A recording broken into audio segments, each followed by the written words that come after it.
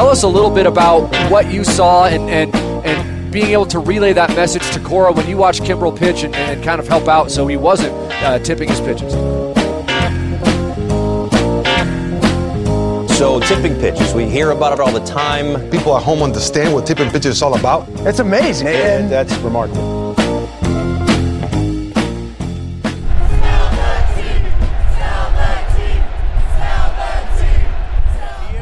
On beer number 2. Now's where we start asking the hard questions. How are you feeling at the Coliseum? A little dehydrated, honestly. How's the crowd so far? It really filled up, actually. Yeah. Honestly. So you got a podcast? Yes. Yeah. Whoa, help me out. It's called Tipping Pitches. Tipping Pitches. It's the Yeah. Tipping pitches. Yeah. All right, man. All right, brother. Thank you. Appreciate that. Tipping pitches. That's right. Look it up. Find it like, Anywhere you get pods, yeah. Spotify, Apple. hey, listen, I like this style. This guy said anywhere you find it. Yeah, anywhere. Tipping podcast? Tipping Pitches. Your name? Bobby. Bobby? Yeah. All right. And that's Alex over there. Is that your partner? Yeah, my co-host. Seriously. Alex, I don't know how this is possible, but yesterday was our first trip to the Oakland Coliseum together. And our first time seeing the Oakland Athletics in person with each other. Is that second part true? Well, when else would we have gone? I guess You mean at the Coliseum? have we seen them play elsewhere? Have we seen an A's Mets series? Have we seen an A's Yankees series? I don't think we have. I guess not together, no. You go to Yankee Stadium every year when the A's come through. Yeah. Usually. You went to the wild card game, Mhm. but I was not there with you. I don't know why. There's a real separation of church and state going on between the Mets and the A's with us. You can't combine those nuclear reactions. You really can't. Except for yesterday when we went. And I'd say we had a great time. And the A's won the game. They So did. maybe all along what was missing was everybody that we know attending every single A's game. Look, small sample size aside, Small sample size of one game aside. right?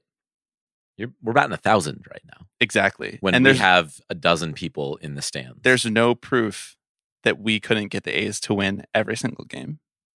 I mean, what are we doing this afternoon? We're going and helping them take the Bay Bridge series is what we're doing. That's right. If you're listening at home, you no doubt noticed that the beginning of this podcast was a little bit different, playing some audio from the stadium of our trip to the stadium. We brought a little field recorder, brought our little Zoom to the Oakland Coliseum to document our trip, to document what is my first trip to the Oakland Coliseum, the Oakland Alameda County Coliseum. Let's get that name correct. No official sponsor of the field these days. Most recently, Ring Central Coliseum. What does Ring Central do? Pop quiz. Aren't they like a cloud, like software as a cloud. service? They're a cloud. They're like a Oh, cloud, SaaS. like SaaS. I think they're probably B2B. B2B. Yeah. B2B SAS. Yeah. Are they DTC as well? Direct to consumer? OTT? I mean, if the consumer is the business. I was told yesterday that Ring Central is like Zoom. They are like a cloud Told you. phone call software. Okay. This whole time that Ring Central was the sponsor of the Coliseum, and this is just wild promo for Ring Central here at the top of this podcast for our millions of listeners. I thought Ring Central was the same company that does like the Ring doorbells. Right. And I was like, that's bleak for the A's. But it turns out it's even bleaker. It's a company that I had no idea what they did. It's a second-rate Zoom platform. Yes. So what you're saying is they have an open spot right now. Yes. And you'd have to imagine that the rate is a lot lower than the rest of the stadiums because it's not going to be around much longer. Exactly. We talked about this in the car the other day, but I think the A's are only scheduled to play at the Oakland Coliseum for one more year. Mm-hmm. So we can get that kind of discount end of the career contract rate, bring them back for one more go at the Apple, I love how I think yesterday or the day before we were talking about sponsoring Little League stadiums, Right. or like a Little League team. And here we are talking about the same thing. No, this is It's good joke. I didn't think that's where you were going with it. But I didn't good either. joke. No, this is part of our two-front plan. This is like how the Mets were like, we want to compete now and in the future. Right. We want to compete. We want to sponsor Little League organizations and the Oakland Athletics, high and low. We're not above either of them. This is the first step in our mission to push out Perfect Game and create our own baseball pipeline. That would be an amazing mid-career pivot for us. Yeah. We just become like showcase guys. Just talking about 15-year-olds with live arms. Such a weird cottage industry that goes on there. But are we ever going to do the Perfect Game like series that we said we were going to do? The Little League series, the Perfect Game series? History is any indication, there's an inverse correlation between how much we banter about a potential podcast idea on an episode and the likelihood of it actually happening. So if we want it to happen, we got to nip that in the bud right now. Stop talking about it now. On today's episode, we are not going to do a deep dive into Perfect Game. We are not going to do a deep dive into climate and baseball in the future. What we are going to do is we're going to talk about our trip to the Oakland Coliseum, about the atmosphere and about the fan coordination and everything that a lot of people have read about and we've discussed on the podcast a little bit in the last couple months. But experiencing it firsthand, I'd say was eye-opening for the both of us. There's a couple other stuff that I want to get to. Like by this time last week, Justin Verlander had not been traded, and many Billy Epler quotes were not circulating around in the world. And Steve Cohen's open/closed letter did not exist yet, but we're going to talk about that later in the episode. Before we do, I am Bobby Wagner. I'm Alex Baisley. And you are listening to Tipping Pitches.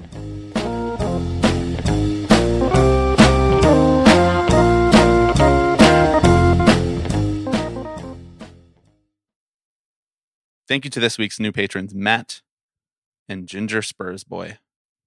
Alex, I'm going to let you cook here for a little bit. We took a trip to the Coliseum, a place that no doubt harbors many, many memories. Many. In the deep and shallow recesses of your mind, yeah. I'm sure. How did it feel?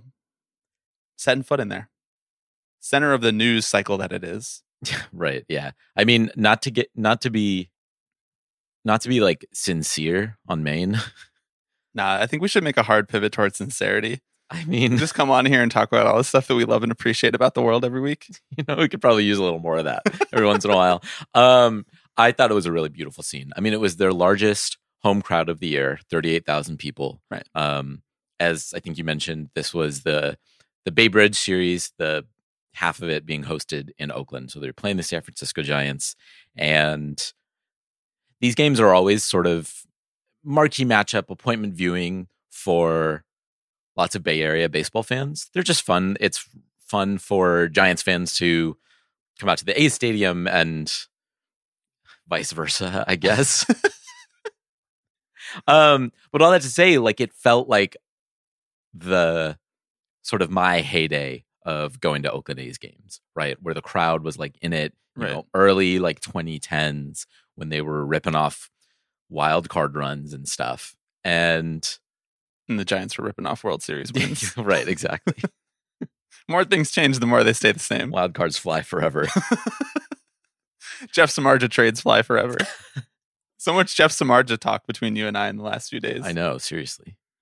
What listeners don't know is that we do remember some guys, so we just don't do it on mic. I mean, it was a perfect day for baseball, I'll just say. It was like high 70s, not a cloud in the sky, slight breeze. We were seated up in the third deck, so it was a nice little breeze keeping us cool up there. It was amazing. And as many of our listeners might remember, about a month and a half ago, A's fans staged this sort of reverse boycott where they were going to pack the house, right? Can't sell the team. It's a sort of movement they've taken the show on the road to other stadiums and had opposing fans chip in.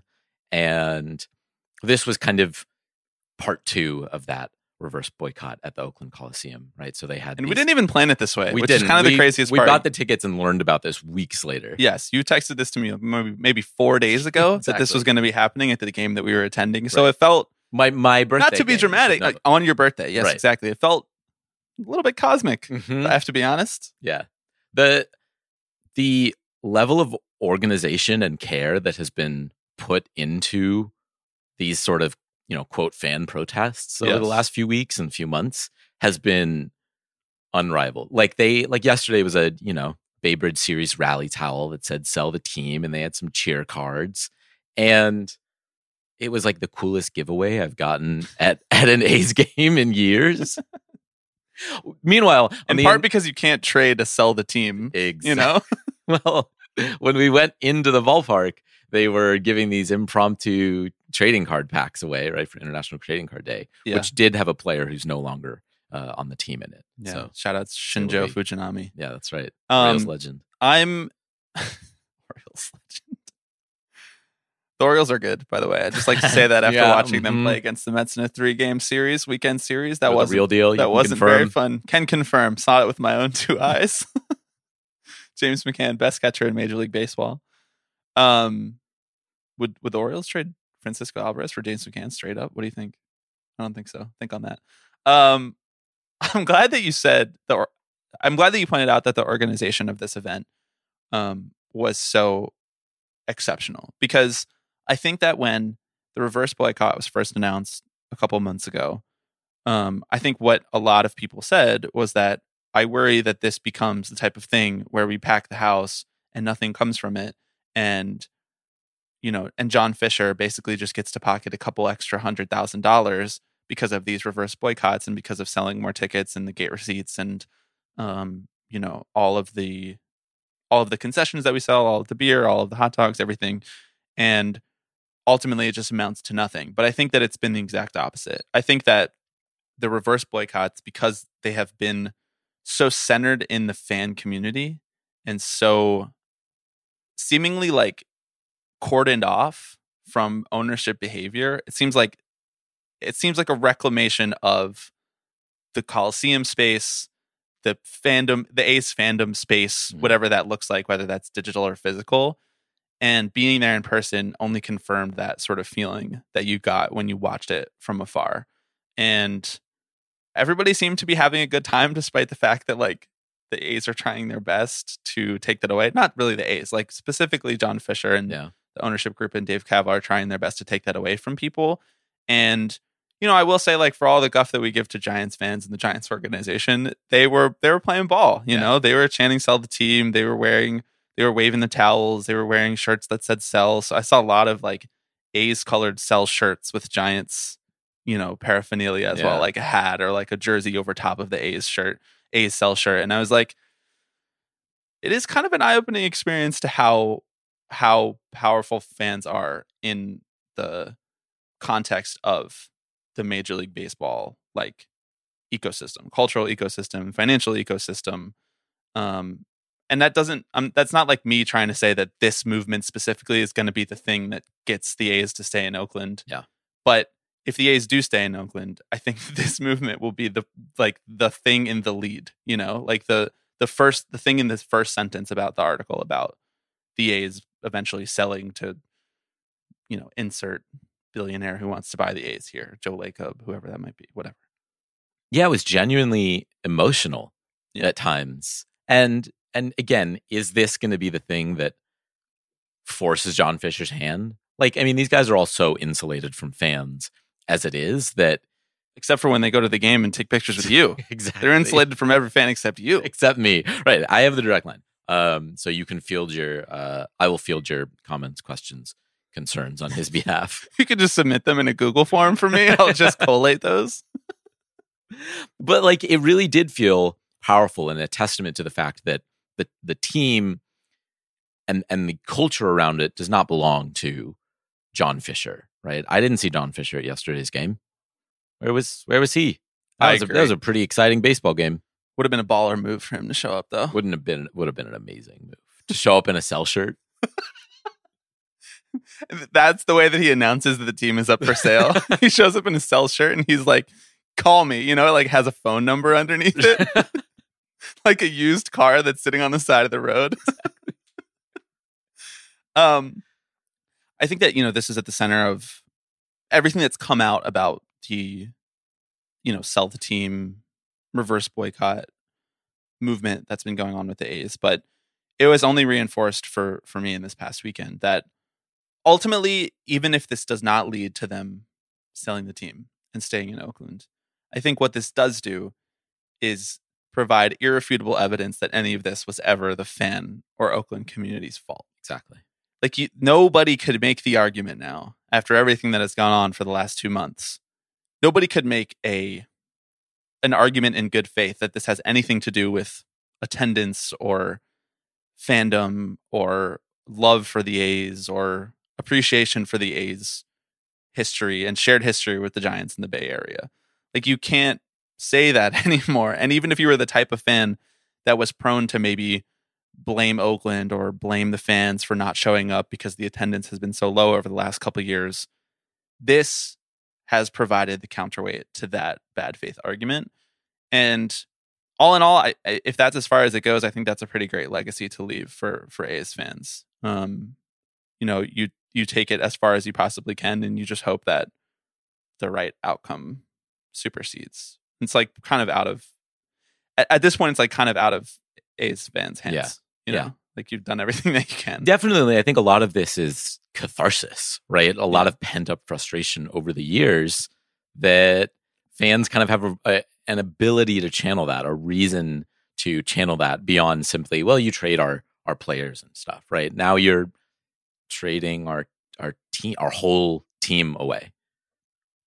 I will say, on the heels of that, comment from you about how no one can make the argument that this is the fans' fault anymore. The opinion pages of the Nevada Independent can. I just want to say, in fact, they may make these arguments on the very day that these reverse boycotts are made. Sometimes they might even make the argument that Oakland is a little too diverse for such a white sport like baseball. And that's why Nevada would be better, because Nevada's more homogenous and white.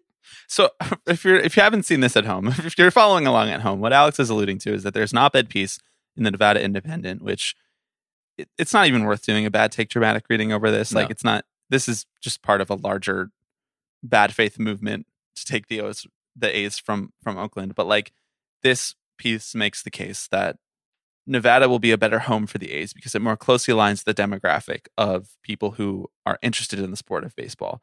And that maybe Oakland, diverse, radical city that it is not a good home for a Major League Baseball team. That is obviously a dog shit argument. But I think is at least a little bit instructive to how few arguments there are left to make for moving the A's to Las Vegas. Like, if you have to stoop this low in the pages of the Nevada Independent to make a case that team should be there, like, you've lost the financial argument because you are limiting your fan base because you're severing the ties between all the fans who are already fans in Oakland, and you're admittedly probably not going to be able to build a fan base quickly in Las Vegas, given that you don't have a team that's very good and you don't have an owner that's proven that he wants to invest to make the team good. And there's not a lot coming up through the farm system right now. The A's top prospect, Tyler Soderstrom, who we joked about a few weeks ago on the MLB Matchmaker episode, he was their only top 100 prospect that they got back in all of those trades for all of their many, many all-star players who are having sensational seasons far and wide across Major League Baseball, including multiple of them on the Atlanta Braves, which, thank you for that. I really appreciate that. Tyler Soderstrom already on the team, like, it's not like the cavalry is not coming. And, all signs point to the fact that they're going to build a relatively small stadium in Las Vegas. And so I don't really know if their goal is to try to create as many fans or if it's to try to create a one-stop shop where you can give the A's money. So they've basically lost the argument on all of those other fronts. And so they're like, well, baseball's a white sport and they're bringing it to a white town. Like, we're really just doing simple math right full there. Race baiting. Yeah. As the reason that the A's should come to Oakland, or should come to Las Vegas. A side note is that the op-ed pages across the United States are just completely decimated. It's just a place where you can just write right now whatever you want. You can do like a terrible tweet thread and basically just publish it word for word. Yeah. In an op-ed section across any major city in the United States. Not to be like, let's save journalism guy on the pod, but like, used to be that you kind of had to make like a logical argument and support it, but that is just very gone. Yeah, I mean, the desire to both sides everything has really pushed us into a bad spot right now. Yes. I'm kind of curious to hear your perspective as well, as someone who had never been to the Oakland Coliseum before. Obviously, it is yesterday's game was maybe not the best representation of what watching a game at the Coliseum is like. No, every game is like that. 2023. It's my only perspective on it. Every single game is like that. Yeah, Highest exactly. attendance in baseball. I mean, if you haven't watched another baseball game, another A's game, yeah, that is. Guy who's only like- watched one baseball game. This is looking like a great atmosphere here. But what was your perspective, especially knowing kind of the baggage that comes along with the Coliseum and the Yes. A's? I want your boots on the ground reporting. I I'm want your Okay. op-ed. Yes. I'm dumping the notebook. That's Yeah. what we call it in the journalism world. I'm so glad that you asked. Thank you for asking.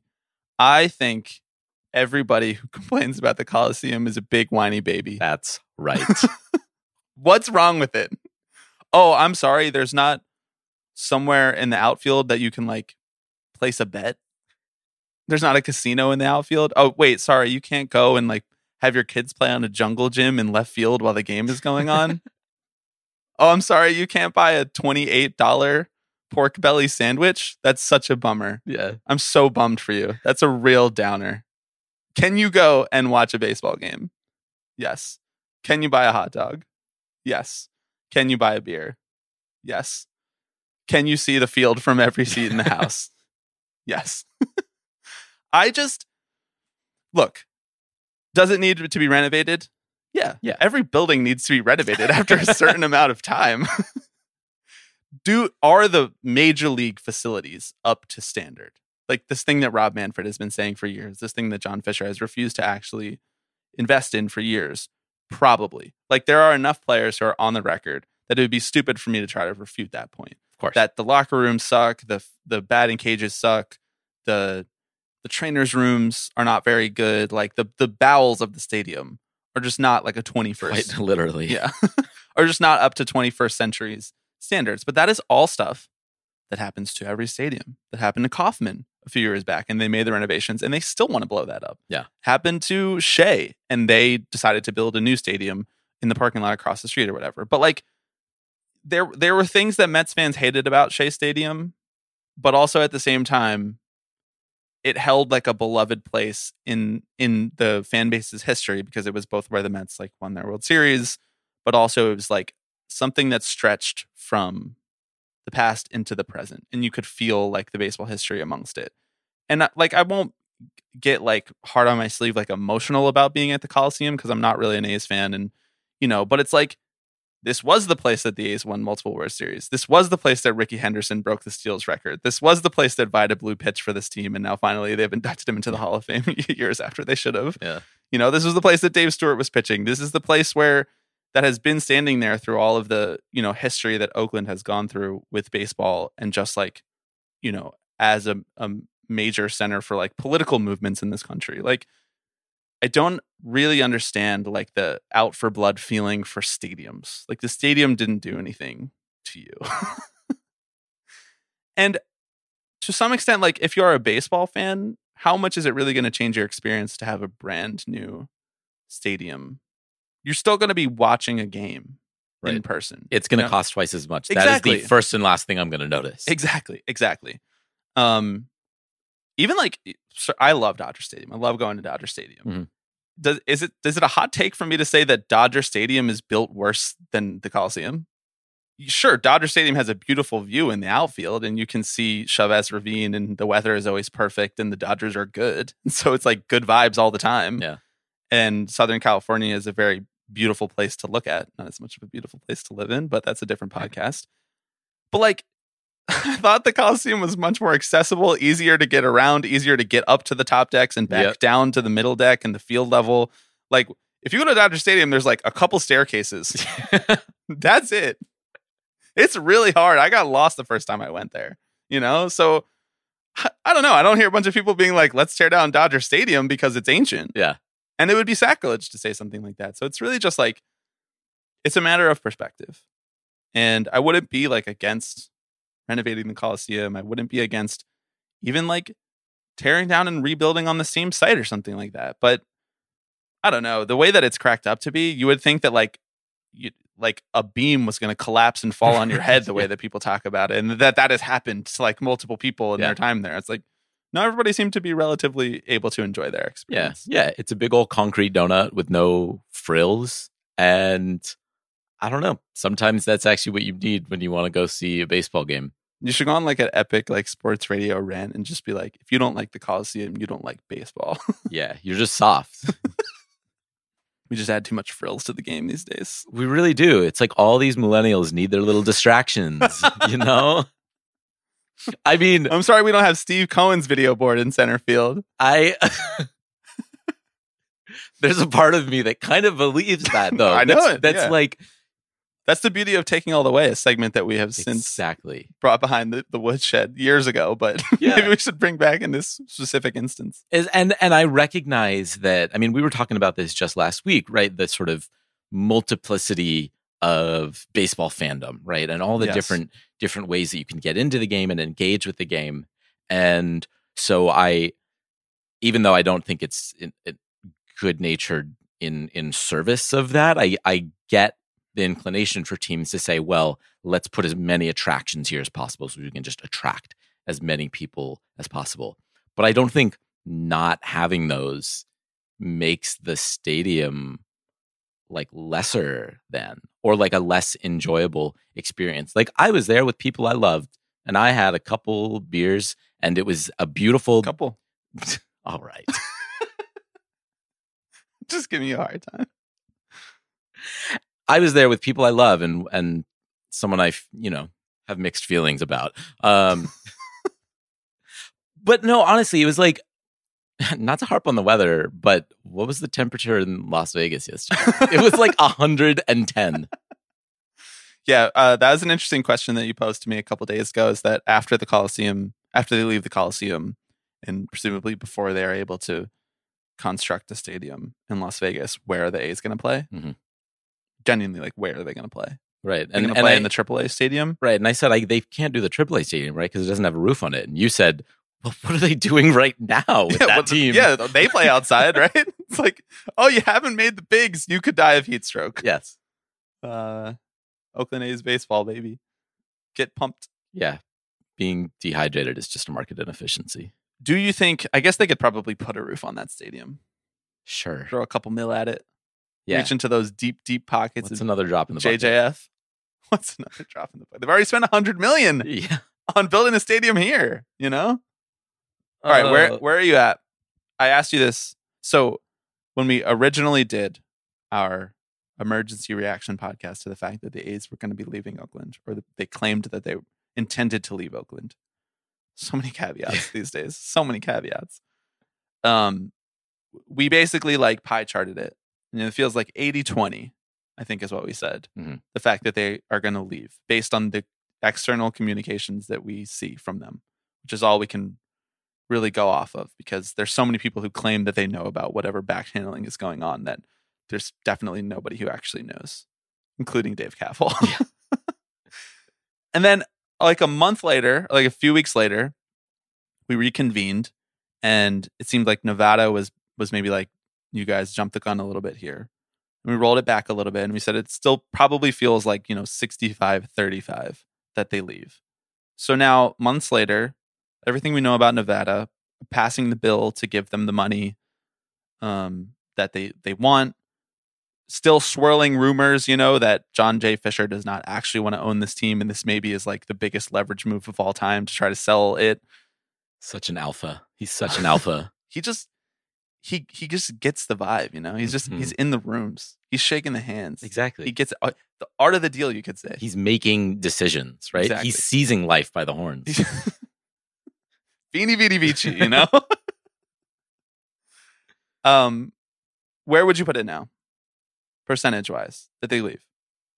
I think it still feels pretty high to me. And it's maybe even bumped back up a little bit since we kind of did that check-in, right? We're probably at maybe 75 that they go and 25 that they stay. I don't know. It just feels like everything that Rob Manfred and John Fisher and Dave Kaval have alluded to in the past few months have suggested that they're not interested in continuing the conversation with Oakland. And of course, that could be just an attempt to put pressure on them. But like, I think I saw on Twitter the other day that Dave Kaval's like no longer even a registered lobbyist in Oakland, which is what a sentence to say.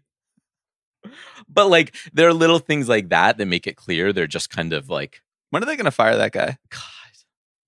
I don't mean to throw you off course, but they're definitely going to can that dude, even if John J. Fisher still owns the team, right? Yeah. Like when they go to Vegas and the move is complete, like that dude is going to be logging into LinkedIn. Yes, 100%. I mean, I recognize that like they probably like he came in, right, and he's like, I'm the stadium guy, right? I got the San Jose Earthquakes, their stadium built, and I can do it here, right? Yeah. So it would definitely feel like an admission of defeat if they just canned him like halfway through the process. But everything he's done is going in like a performance improvement plan. Yeah. Like he needs to do some work. They're treating that dude like a Tampa Bay Rays reliever with only 1 year of team control left. So like 90 innings. Sure. Over it. Just keep talking to the press, Dave. Keep going. Keep replying to people on Twitter. Yeah, exactly. You're gonna work through it, Yeah, Mechanical one day you'll issues convince aside. them. You got it. Yeah, I think I agree with you. I think I agree. That feels more like the behavior feels more like the behavior of the ownership group and of the league. It feels like they've let go of the narrative and allowed other people to come in and take back control of the narrative, the fan community to come back in and take control of the narrative because they just don't even care anymore. Like they don't have anything to lose. Their decision is made. Mm-hmm. And nothing can stop them because they've been propagated by the league, basically. They've been co-signed. Everything they've done has been co-signed by Rob Manfred. And that's a bummer. And honestly, I think when we talked about Rob's legacy a couple weeks ago or last week or whenever that was about his extension and what his vision for the game is and what his vision has been and the different ways that he's redirected the game in his time as commissioner, I think this is like one of the bigger black marks on his career is that at the many different opportunities that he could have stepped in and tried to ameliorate the situation, he was just like, if it's not what John wants to do, then that's fine with me. Right. Like they were like, this stadium's deteriorating all around us. Somebody should do something about it. Really, somebody. I mean, it's like we got to get someone in here to check this. Not me, but they should have formed a committee. Right. We should have just got a committee together. Those always work. And they could have made a committee recommendation.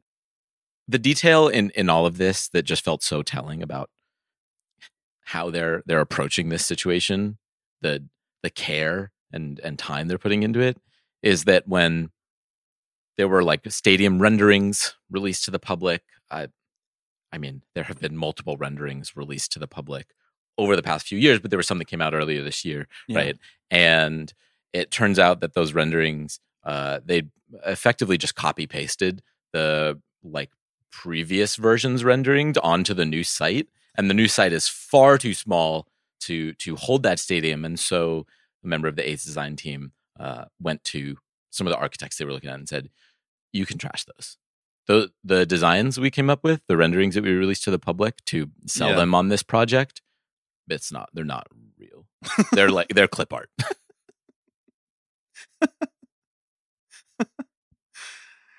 I just feel like you can just say anything now. In any context of life, you can just do or say anything. And it's like, if you dream it, you can do it. Yeah. If you dream that you can fit this stadium on this site, it's good enough for investors. Yep. It's like WeWork Part 2. I mean, you don't have to be the one to figure it out. You're not picking up the shovel. Do you think John Fisher is going to sell the team after they move to Vegas? I keep saying that I feel like he will, but I don't know if that's just like... My question, though, is like, is the team worth more money in Vegas than Oakland? I know. Well... Because sale price of a team has a lot to do with like market and, yes, stadium, I guess. But like, really, it's more like, how much is the asset worth in the long term? And is the asset going to continue to, rise in value? And moving the team to Vegas, I mean, maybe we're wrong about this and maybe we don't know what we're talking about. Maybe we need to bring some risk analysts in here and get some risk analysts on the pod. But moving the team to Vegas feels like a step in the wrong direction, not the right direction in terms of like the long-term value of a franchise. Yeah, I mean, I think you look at it like one of two ways. If you're trying to improve the value of your franchise, you either improve the product on the field, right, which takes work and years of but they were good at that. Investing. I know, right? Or you take the easy route out and just slap a Band-Aid on it, right? And say, hey, look, we got a shiny new stadium. Here's a fun new toy to attract whoever. Right. You do what Warner Brothers did and you don't release Batgirl and you write it off as a tax write-off. Basically, yeah. I get it. I get it and I don't. No, you know? I don't. just Like, don't. I don't relate to it. Like, why are you owning a baseball team in the first place? If all you want to do is make it worth more money in 2 years. Yeah. Just sell it. I don't know. Just sell the team. Sell the team. Mm-hmm. Sell the team. Maybe they were onto something. At the game yesterday, I would say about half the folks in the stands were probably wearing some version of a Sell shirt. Yeah. And I think we could have gotten that number up, but I will say that the other half were wearing A's Giants Teamster shirts. That's true. So if there's going to be one other shirt that's out there on that day, that's the shirt. It was Teamsters Day at the ballpark for the Bay Bridge rivalry, and it was just one of the more beautiful things I've ever seen in life. Glorious. Whole families wearing Teamsters with their locals, Teamster shirts with their locals on them. Your dad walked up to one of the groups of people. I was like, I want to buy one of those. I want to get one of those. I want to get one of those. Be right back. Your dad walked up to a group of people wearing them, and he was like, "How do I get one of those?" And they were like, "You got to join a local, be in the union." And I was like, "Worth it." That's a good sell. Honestly, that's worth a really it. good Great sell. T-shirts, cool T-shirts. Mm-hmm. That's clout to me. Getting to wear a cool T-shirt to the ballpark and say that I'm a Teamster. That's one thing that I will say we failed at the Ringer Union. Not enough cool T-shirts, not enough merch. Yeah, exactly. We got to pivot to the 21st century. It's all about merch. That it really sells your message. One owner that's not worried about increasing short-term value for his team. That man's name is Steve Cohen. He's willing to send a lot of money out the door for the long-term health of the New York Mets. Can we spend like 4 minutes talking about the Mets here at the end of this podcast? 4 max. Right. Not a minute over. Set the clock, producer. Strike it all from the record if we don't make it within 4 minutes. But really quickly, so many former Mets on the A's and Giants. So many former Mets. J.D. Davis, Wilmer Flores, Michael Conforto, Trevor May, all featuring prominently in yesterday's action. That's right. I'm sure I'm forgetting some people as well.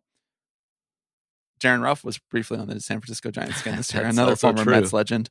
So since we last recorded, the Mets traded away Justin Verlander. They completed what was one of the biggest sell-offs that I've ever seen of a team that intended to contend at the Major League Baseball trade deadline. And definitely like the Mets' biggest sell-off of my life in terms of like the star caliber of the players, the amount of players that they sold.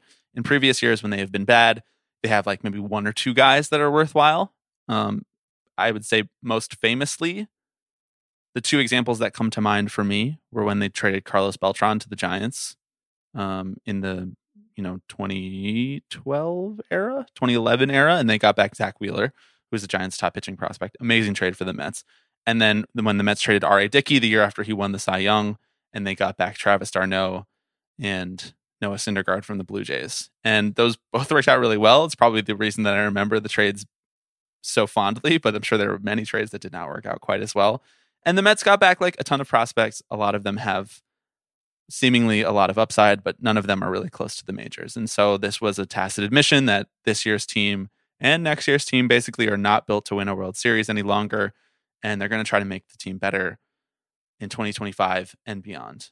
That's like a really bleak thing to tell a fan base. I'm not sure how much of that I believe. And then Steve Cohen penned this letter to season ticket holders who, presumably he wants to continue to have season tickets next year in 2024, where they've basically said they don't intend to make the team very good. He penned this letter saying, we're going to do our best to make the team as good as it possibly can be next year. And then in 2025, it's, full throttle ahead. I just think this is a really fascinating thing to observe for a podcast like ours, because it's an open letter. It's an open letter, and we love open letters, of course. All about open letters. Now that Steve has penned one, I'm back in. I'm back in on open letters, baby. No more closed letters. No more closed letters. Transparency. Thank you, Steve Cohen. It's a fascinating thing because they're doing the thing that we absolutely despise on this podcast. They're like, we can't be good right now because we need to be good in the future. But the thing that we despise most about that is that typically it leads to the owners pocketing as much possible money in the short term and selling hope to the fan base above all else, even though they don't really care about whether the team is good. It's happened in Cleveland. It's happening in Kansas City. It's happened most famously in Baltimore. It's something that we talked about a lot. And you can't really make that argument here because the Mets are paying like more than half of the salaries of these guys. So they did invest a lot of the money, but they just basically admitted that they don't want to continue to invest that money if the team is not going to make it worthwhile. I think that the main thing to critique here is that Billy Epler doesn't know what the fuck he's doing. And you're entrusting your rebuild and the hope that you're selling to fans to the guy that built like the 2018 Angels or whatever. It's kind of bleak, like the 2018 to 2021 Angels. So I don't know. I think it's sort of like the grade is like incomplete, more or less, on what this means for the New York Mets organization. I just think it's like incredibly huge bummer town energy, but it was largely unavoidable because the team sucks this year, even with all of these guys. This is so me-coded. Like, as soon as one thing goes wrong, you immediately just start apologizing to everyone about it, being like, I promise I'm going to try to do better next year. He seems so personally hurt. I know. By the fact that the team wasn't good. Like, he's really tying up his own self-worth in the success of the New York Mets. And Steve Cohen, that's how I know he's a real Mets fan. Right. That's how I know he grew up a Mets fan, because whom amongst us in Mets fandom has not tied our self-worth into the performance of the New York Mets baseball club? He's one of us. One of us. It's been interesting to observe the Mets fans' hard pivot on this strategy. Yeah. Whereas like all offseason, it was like, no, Moneybag Mets are going to buy your favorite player.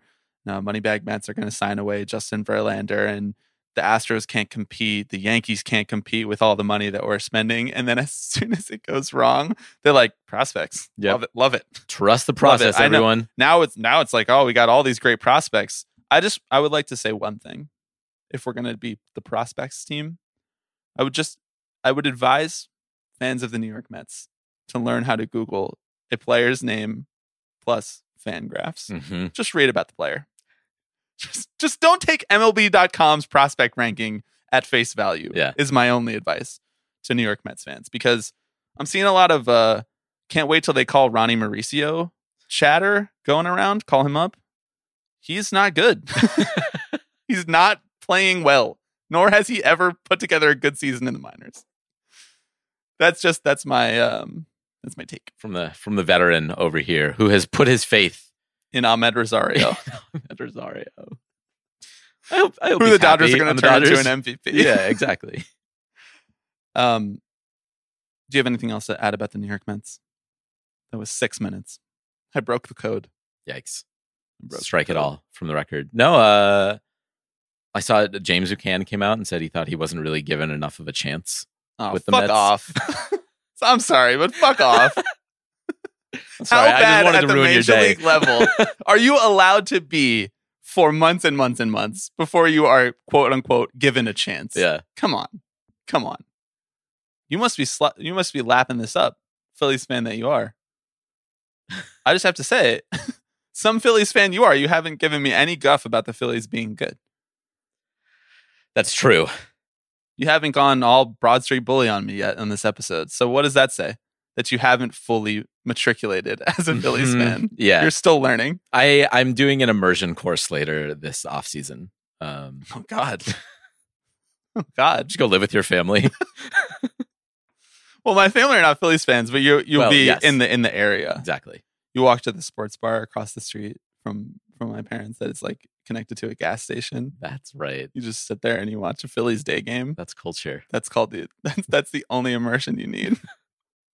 Check out Miller's Ale House on a Tuesday, 2 p.m. See how many Chase Utley jerseys you can find. Whoosh. That's your guy now. That is, for better or for worse, my guy now. You can't slander Chase Utley if you're going to be a Phillies fan. You will be excommunicated, and then you will be a Phillies fan who's not accepted by other Phillies fans. Yeah, in which case you will have lost it all. Right, which is really tough given who my co-host of this podcast is and his particular feelings towards players like Chase Utley. Yeah. One thing that you're going to need to learn to do as the burgeoning Phillies fan that you are as we close this podcast here, you're going to need to learn how to bring up 2007 and 2008 more. Mm-hmm. You're going to need to be able to do that without feeling guilt. See, so when we're done with the show, you go go to the bathroom, you look yourself in the mirror, and you start talking about how the Mets blew a 7-game lead with 17 games to go. You need to learn how to do it. This is great. What better way to learn how to razz Mets fans than from a perpetually razzed Mets fan? Well, this is exactly right. This is like Color of Money, the Martin Scorsese movie, where he teaches young Tom Cruise how to be a hustler. Right. It's I'm exactly teaching like you that. how to hustle me. And when you finally do, I will be stung but proud. Yeah, the student will have become the master. Okay, I think that's everything for this week's episode of Tipping Pitches. Programming note, we are going to be taking the next 2 weeks off from the podcast. So the 14th and the 21st, we will have no episode. We will triumphantly return on Monday, August 28th. We just have a lot of travel. We had a lot of stuff going on. Very exciting stuff going on. And in the meantime, if you are a new listener or if you have been busy this summer and you haven't checked out some of our episodes, there's been some really good ones that we're really proud to have made. And there's some others that we just toss in the dustbin of history. Every once in a while you go 1 for 4, It's all right. You jump back on that horse. Well, we never go over, We're on true. an amazing hitting streak. We're Joe DiMaggio. We did our episode earlier this summer with Neil DeMoss about whether or not there's an ideal way to build a ballpark. So if some of this conversation about the Oakland A's has interested you and you haven't had the chance to go back and listen to that episode, that is one of the more like Tipping Pitches episodes that I can possibly think of, like the merging of topic and guest and our personal interest in something. That was a great episode. Of course, MLB Matchmaker, 2-parter where you stabbed me in the heart at the end. You just stabbed me in the heart. But nonetheless, a wonderful listen. And then, really anything else that has gone on. We recently went on Batting Around, so go check that out to talk about the trade deadline, but also just kind of talk about Alex's feelings about the A's and switching over to the Phillies. So that was a lot of fun. I also went on a podcast called Disaster Girls to talk about the movie Signs, which is truly Pennsylvania culture. The M. Night Shyamalan movie, NYU legend M. Night Shyamalan, with Amanda Smith, who is a wonderful member of Dodgers Twitter and the host of that podcast. So there's plenty of content for you to consume over the next 2 weeks. And if you want to just take a break from hearing us talk, it's totally fine too. That's cool. It's totally fine get it. too. We really appreciate everyone listening, and we will be back later this month.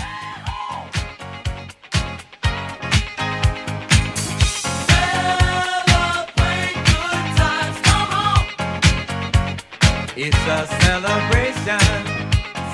Hello, everybody. I'm Alex Rodriguez. Tipping Pitches. Tipping Pitches. This is the one that I love the most. Tipping Pitches. So we'll see you next week. See ya!